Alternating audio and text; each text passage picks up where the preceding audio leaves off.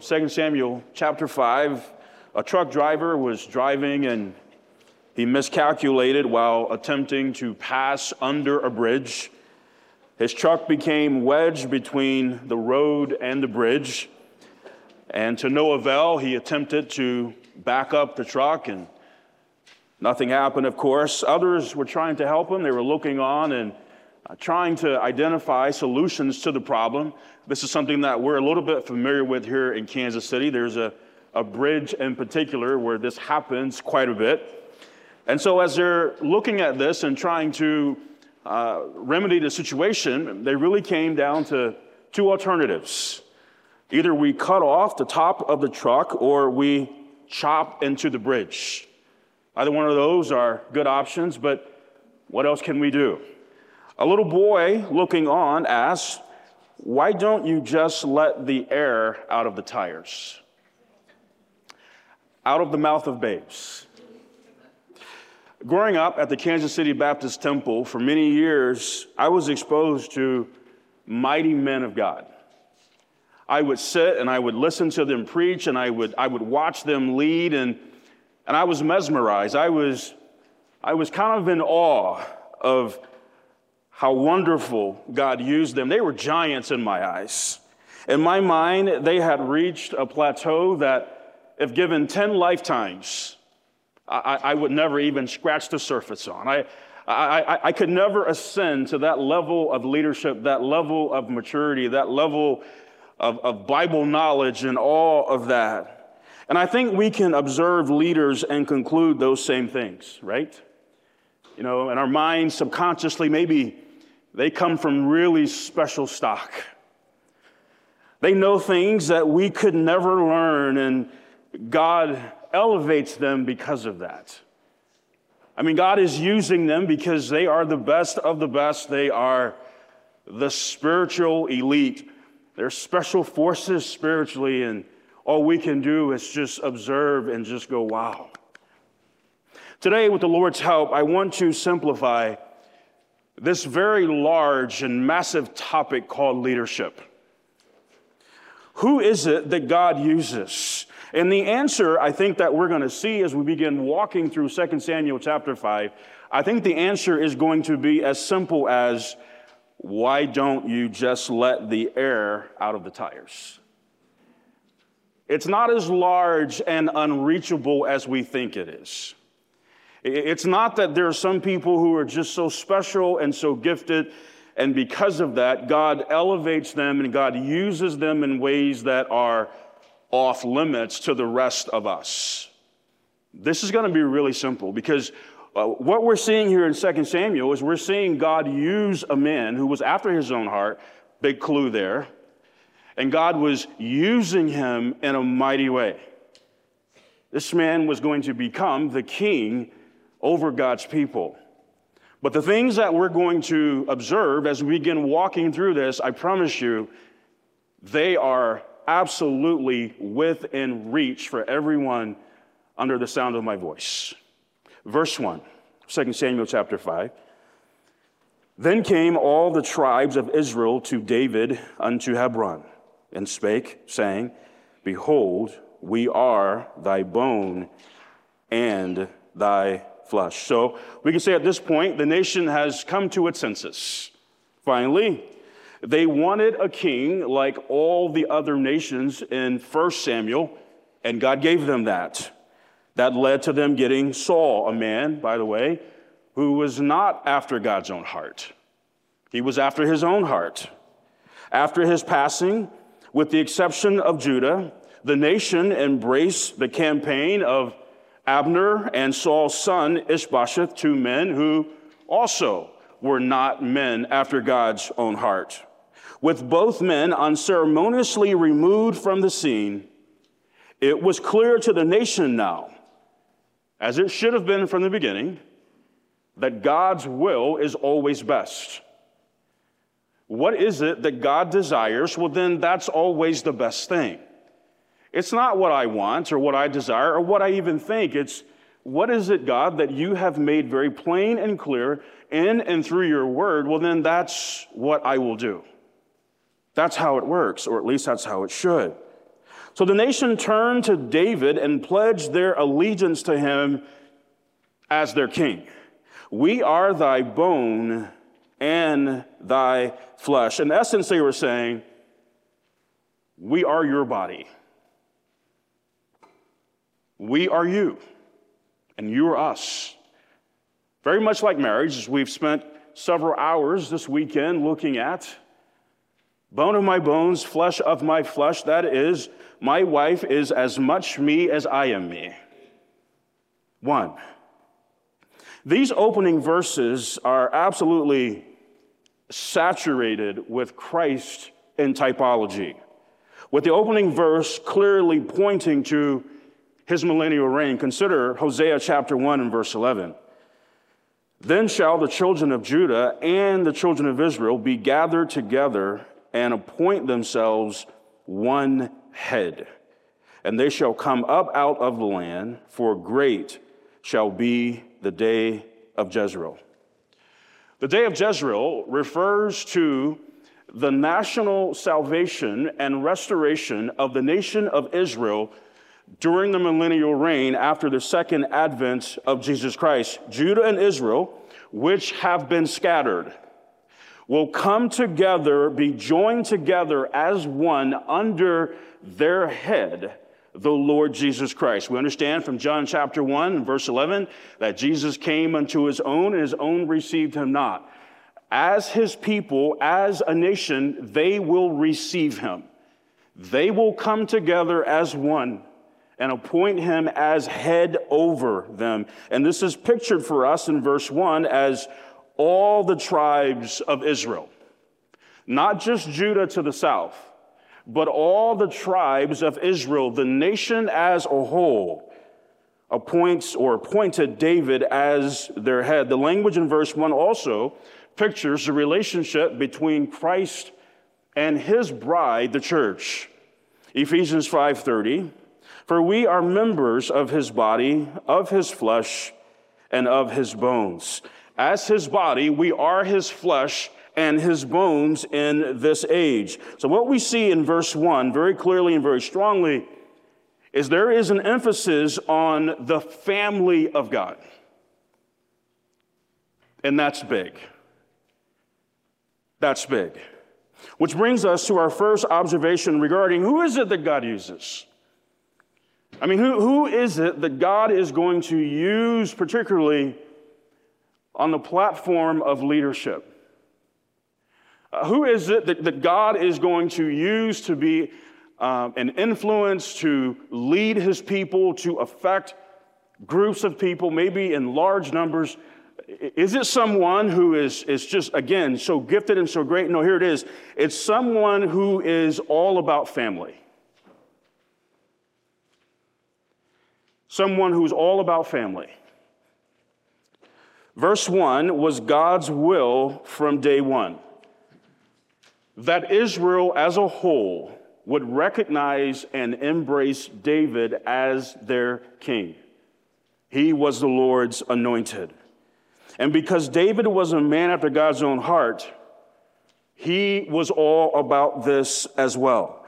If you observe and you study leaders that God uses mightily in the local church, you will find that they are all about the family of God. Their relationships, their identity, their time, their finances, their activity, listen, will be deeply vested in the local church. Deeply vested. You will see that. Brothers and sisters, you need to understand that the view of the local church today amongst those who claim to be saved is becoming alarmingly low. And listen, I think you should always be concerned when your value system is not in alignment with God's. In other words, God says this is a 10, but your life says this is a 1. Wherever that is true and real in your life, now you have an issue. What? what was the rhetorical question that Amos asked, one of 7, there in Amos chapter 3, verse 3? Can two walk together except they be agreed? The answer is no. You're not in alignment. The local church, from the mind and heart of God, is very important. I would even say it is more important than your home. It is more important than the civil government. You say, oh my goodness, please validate that gladly. What was the first God-ordained institution? It was the home, for sure. But what did Jesus say he was going to build on the rock? Was it the home? Was it the civil government? The church? What did the Apostle Paul say in 1 Timothy 3:15? That the church of the living God is the pillar and ground of the truth. It is the support and foundation system that every believer has to have in order to thrive and be healthy. But here's the issue. It was estimated that 60,000 churches, or 20% of churches in America, could close their doors because of the COVID-19 pandemic. Only 52% of churchgoers said that when COVID was over, they wanted to return to primarily in-person worship. Not a high view of the local church. That information says that someone, or a lot of people that is, believe that the local church is optional, something they can take or leave. Like it's just, I just kind of go when I can go. I give when I can give. I serve when I can serve. I just kind of dip in and I dip out. Can I say graciously to you that is, listen, highly offensive to Almighty God. Amen. Highly. Here's why.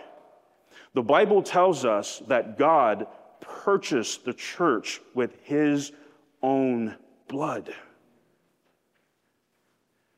So that tells you and me the value that he places on it. God says it means enough to me, it's worth enough to me that I bought it, I purchased it with my very own blood. And you treat it as if it's nothing.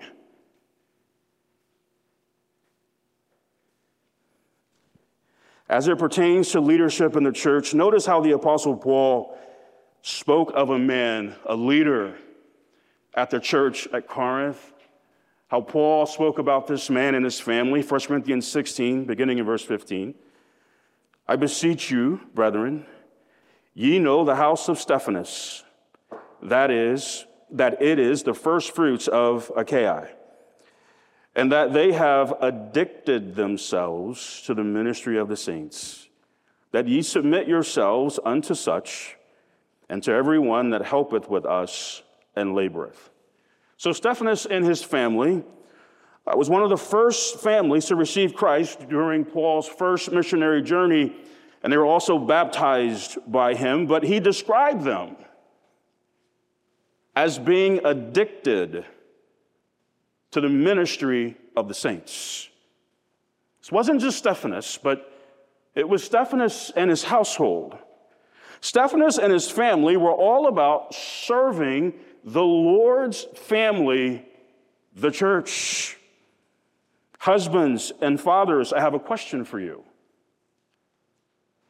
Are you a Stephanas? Are you a Stephanas? Is this how you lead and oversee your home? Here's the question. Husbands, fathers, is your family addicted to the ministry of the saints? I'm not talking about, do you attend church whenever you can attend church? I'm not talking about, do you serve whenever it's convenient and works out for your schedule? I'm not asking that. What I'm asking is what the Bible says. Is your family addicted to the ministry of the saints? If your family is not addicted to the ministry of the saints, what are they addicted to?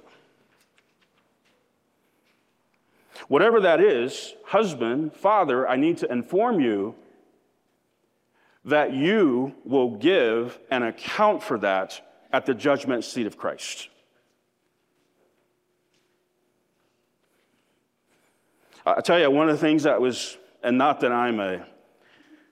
I've made peace with the fact that I never was a heartthrob, and I'm not a heartthrob. Well, in the eyes of one, I'm a heartthrob to this day, but that's all that matters. To one perfect one, as we heard this weekend, okay? But when I was at that stage in my life, as I was trusting God for a mate, I remember the conversation as if it was yesterday. Lori, I love you, but you will never be number one in my life. And I have no desire to be number one in yours. Not to mention, I'm not trusting God for a wife that it's just going to be so needy, and she's got to make sure that she's happy, and that we have the perfect home, and we've got the perfect vacation, and we've got this magazine life, and I can just serve God with whatever I have left over. That's not me. If that's your heart, hey, I understand. I'm sure there will be someone but God saved me. God has called me. I don't have the option to not serve God with my life, with my best, not my leftovers. And praise the Lord, as we heard this weekend, man, this is my help meet. She is there. She is with me in the trenches. She's in it. Man, she helps and she covers, and she brings things to the table that keep me upright, keep me sane, keep me focused. Man, I'm thankful she doesn't complain. She doesn't whine. What about me? You're just always so busy. It's just always, how can I help you? What do you need from me? Man. Not to sound important, I am not. But one of the first things I consider before appointing someone to a position of leadership and ministry is, do they love this family? Do they love this family? If they do, they and their family will be here faithfully. They will tithe faithfully. They will serve faithfully. And as imperfect as this family is, they will love this family faithfully. Absent those things, they can be a Bible scholar. I will pass. No, thank you. God will use leaders who are addicted to the ministry of the saints. Okay? We can all do that, right? Okay, verse 2. Also, in time past, when Saul was king over us, thou was he that leddest out and broughtest in Israel. And the Lord said to thee, thou shalt feed my people Israel, and thou shalt be a captain over Israel. By this time, David had built a very obvious leadership resume before the nation. Leddest out and broughtest in Israel was an expression of David's leadership in battle. He had led them out in battle, and he had brought them back in victoriously. The nation had seen that. We see that back in 1 Samuel, of course. But before then, he had shown himself faithful as a keeper of the sheep. And this is so critical, and this is critical for all of us, but especially men. Would you consider 2 Samuel, or Psalm, that is, Psalm 78, verse 70. He chose David, also his servant, and took him from the sheepfolds, from following the weeds great with young, He brought him to feed Jacob, his people, and Israel, his inheritance. I'm afraid that for some, their perspective of leadership has been tainted by the world, especially men. They envision leadership as a platform for prominence and adulation. Right? In other words, this is a platform where I get to express and show my greatness, where I get to lead in such a way where people are just mesmerized by me. They are so very impressed with how great I am. And that type of leadership, it's really focused on how many people you can get to serve you. It's very carnal. It's very selfish. It's very vain. Whereas the kind of leader that God is looking to use is someone who is all about how many people can I serve?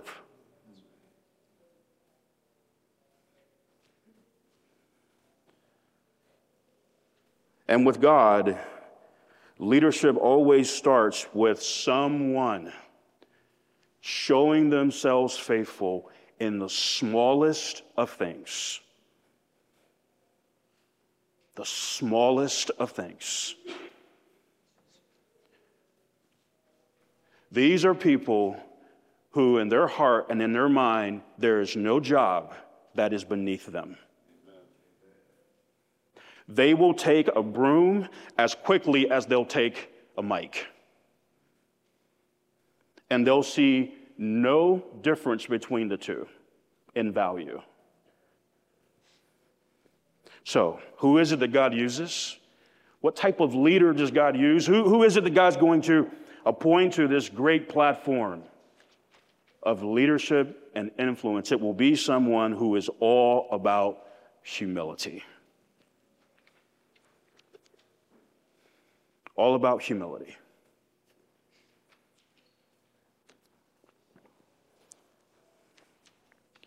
God chose David, his servant. His servant. There were not a lot of lights and cameras focused on the sheepfolds. I've heard it said before by Brian Clark, I couldn't agree more. The new virtue in America today is fame. Make a name for yourself. Blow up. Be a big deal. Yeah, I would, and you know, I would love to serve the Lord, but I'm just waiting for the right opportunity. That right opportunity is not the mop or the broom, is it? The right opportunity is not changing diapers in Kid Town. It's not that, is it? The right opportunity is not showing up for cleaning day at the church. There are no lights, no cameras there. Herding sheep was not glamorous, but listen, what the lights and cameras did not catch, the eyes of God did. They always do. And God saw a young man who was faithful to what he had been entrusted with, sheep, which told God how this young man would shepherd God's sheep. Listen, the most qualified people for ministry leadership are those who are not impressed and preoccupied with themselves. Those are the most qualified people for ministry leadership. They are not impressed with or preoccupied with themselves. I've heard it said before, I couldn't agree more. Real humility is not thinking too high of yourself. It's not thinking too low of yourself. It's not thinking of yourself. I simply don't matter. And I'm not talking about some self-degradation. I'm not talking about some false humility. I'm just saying that the kind of leader that God is going to use on this platform is going to be someone who is just simply so caught up, so preoccupied with God and God's people that they just don't have room, interest, time, energy to be focused and wrapped up on themselves. Your worst enemy. Your worst enemy is being intoxicated with yourself.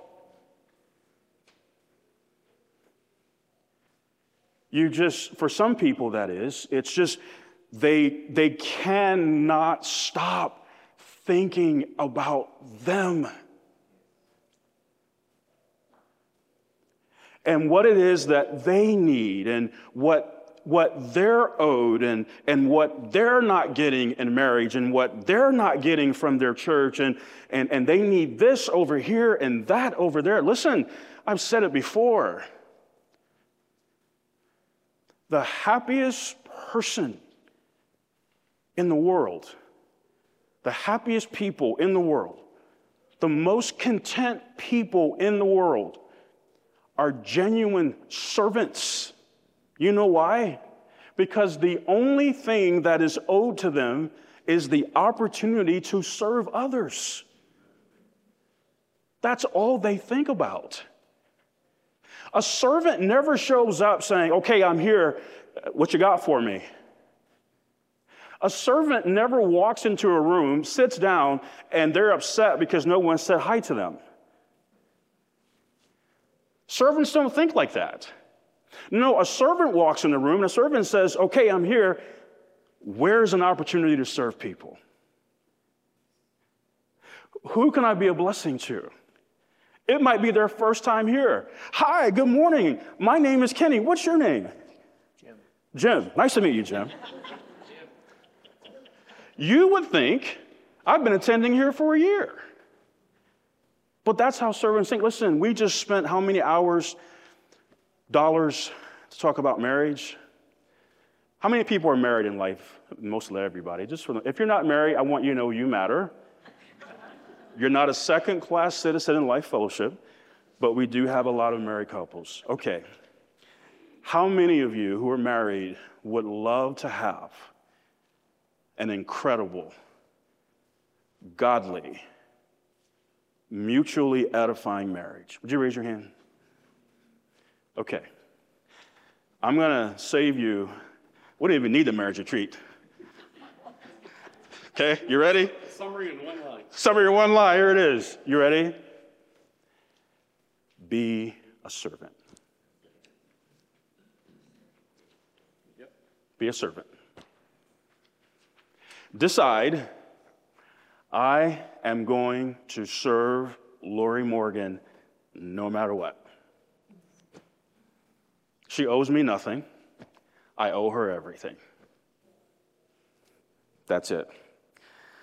The Bible says in Proverbs 27, verse 2, let another man praise thee, and not thine own mouth, a stranger, and not thine own lips. So I will do that. Some of you might not know, but Todd Franks is an ordained pastor. You raise your hand for a second, Todd. Those don't know you. So some of you don't know that, but Todd is an ordained pastor, and the Lord led the Franks to MBT and to Life Fellowship, and I'm glad for that. I've walked with Todd now closely for about 3 years and counting, and that's been an enjoyable 3 years. And one of the things about Todd that I have appreciated, because I was watching it, one of the things that I am very observant in ministry. I watch. I don't mean that to say I'm critical, but I am observant. I'm responsible. I have to be.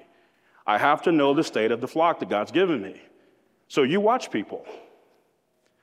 You do. You watch their testimony. You watch their attitude. You watch all of it. You watch their faithfulness or lack thereof. But one of the things I really appreciated, and I still appreciate to this day about Todd, was, and I was watching for it, is he walked through the door as Todd Franks, not Pastor Todd Franks. He never asked for a certain position. He never asked for the mic. He never let me know in private conversation that, if you really want to take Life Fellowship next level, you might want to get out of the way. You might want to give me the mic, bro. I know you're trying. God bless you. Man, you're a sweet dude, but they need to hear Pastor Todd Franks. As a matter of fact, the first thing that he did, I'll never forget it, because I was watching. He attended an all connections meeting and signed a form that says, hey, I'll be a greeter.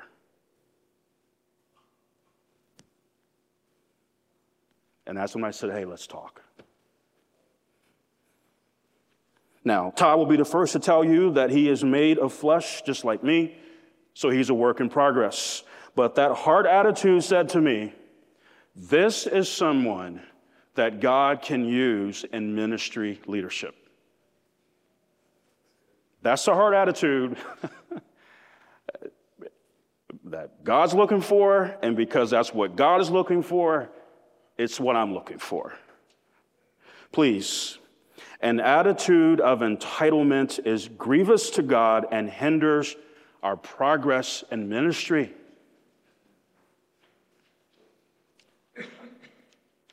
It does.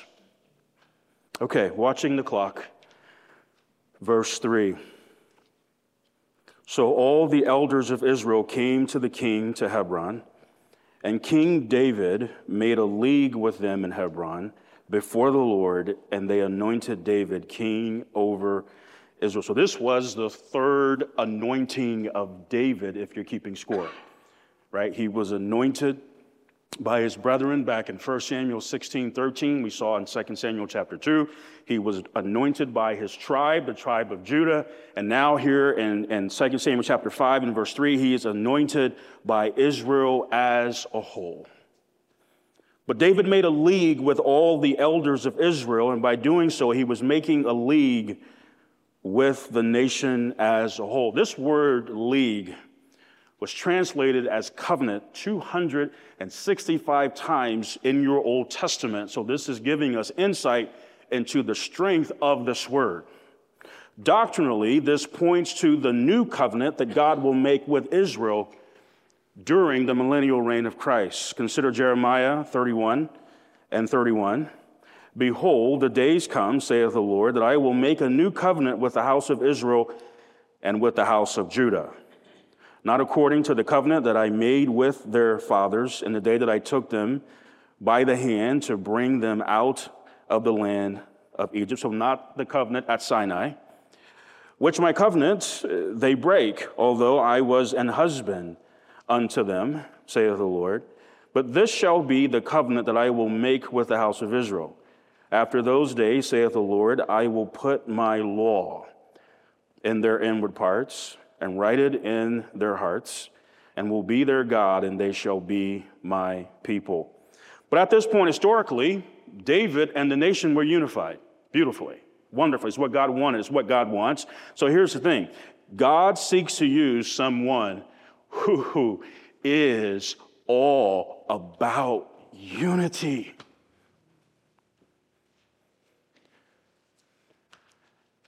That's who God is seeking to use. Someone who is all about family, all about humility, all about unity. Someone that is all about keeping God's family together. Over the years, I've had a few job interviews. Maybe you have too. One of the questions I remember being asked goes something like this. I would imagine you've had this question yourself if you've interviewed for a job. How do you feel about working with others? Or something like this. Can you talk about a time where maybe you had to resolve conflict with your coworkers? Tell us about that. How did you handle that? Anybody ever get a question like that in an interview? I have. The purpose behind that line of questioning is for this employer, what they want to discern is how well can you work with others?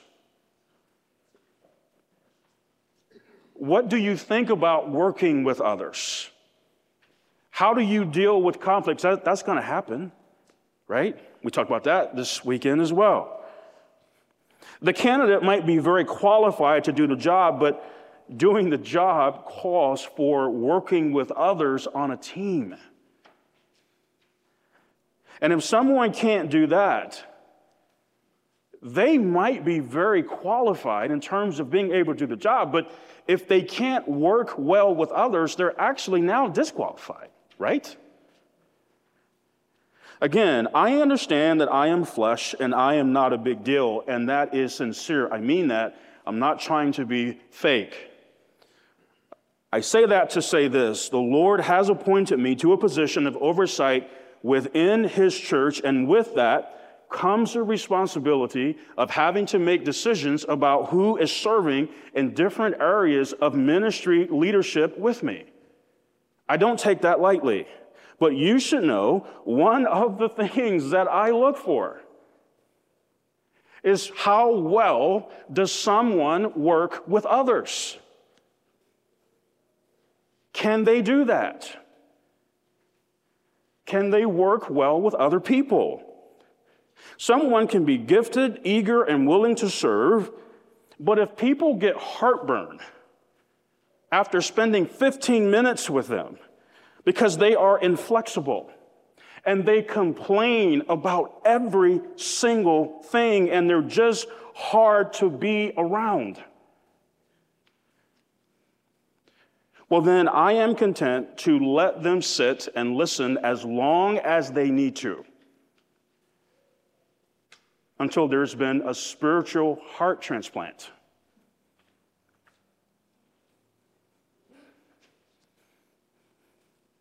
Listen, you cannot lead people like that because they will not faithfully follow.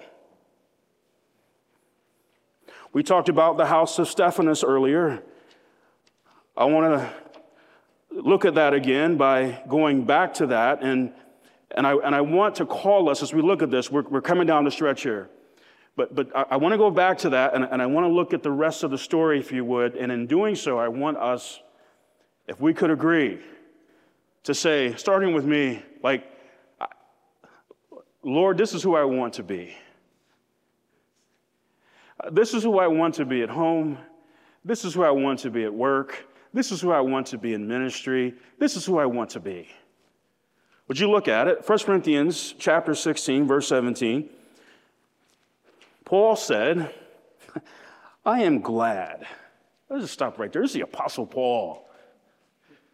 What could have made him glad? Wouldn't you like to know? What was it that made him glad?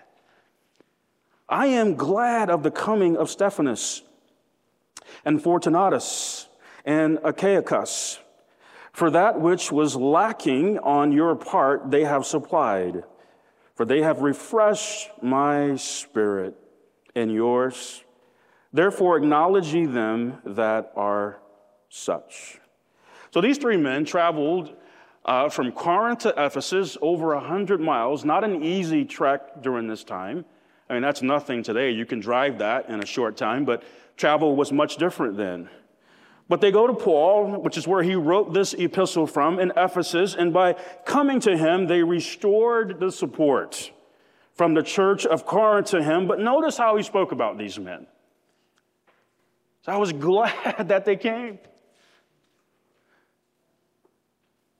I was glad they came. They refreshed my spirit. They were a blessing to me. They were an encouragement to me.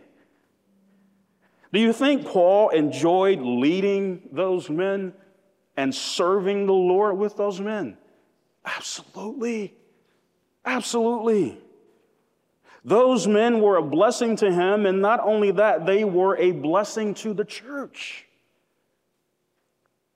They were the kind of people that when they show up, you're like, man, I'm so glad they're here.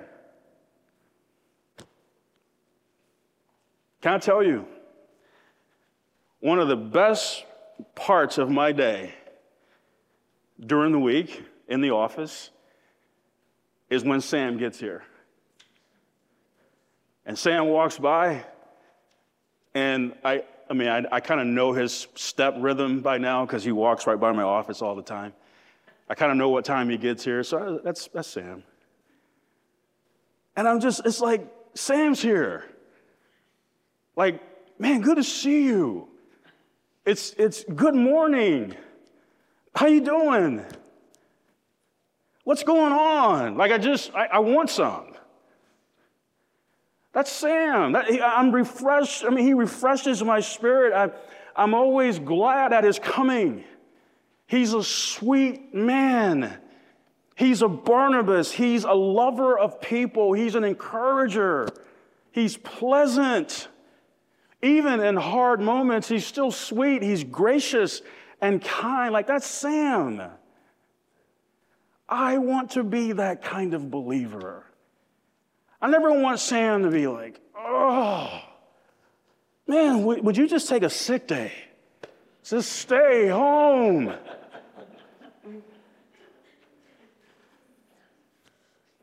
Hey, can we hear this? Can I hear this? The Lord values unity as much as he values giftedness. I wonder if we understand that. For us, giftedness tends to be the bottom line, right? What can you do? How can you perform in ministry? How much Bible do you know? How well can you sing? How well can you administrate? Oh man, you're really good at that. Great, go. Yeah, but can you work with people? Can you love people? Can you be an encourager to people? Can you refresh the spirits of people? And administrate very well, and preach very well, and sing like an angel. I am burdened for all of us to walk away today with the desire to be this kind of believer. If that is our testimony, we will be the kind of person that God can write his version of 2 Samuel chapter 5 in these opening verses. God can write that version of that in our lives. If we are all about the things that we're looking at this morning, all about family, all about humility, all about, and I'm drawing a blank, unity. This is part one. Part two, just FYI, part two will finish next week. I'll be in main service, so I'm going to carry this into main service. We'll finish this out next week. Father in heaven, in Jesus' name, thank you for your word.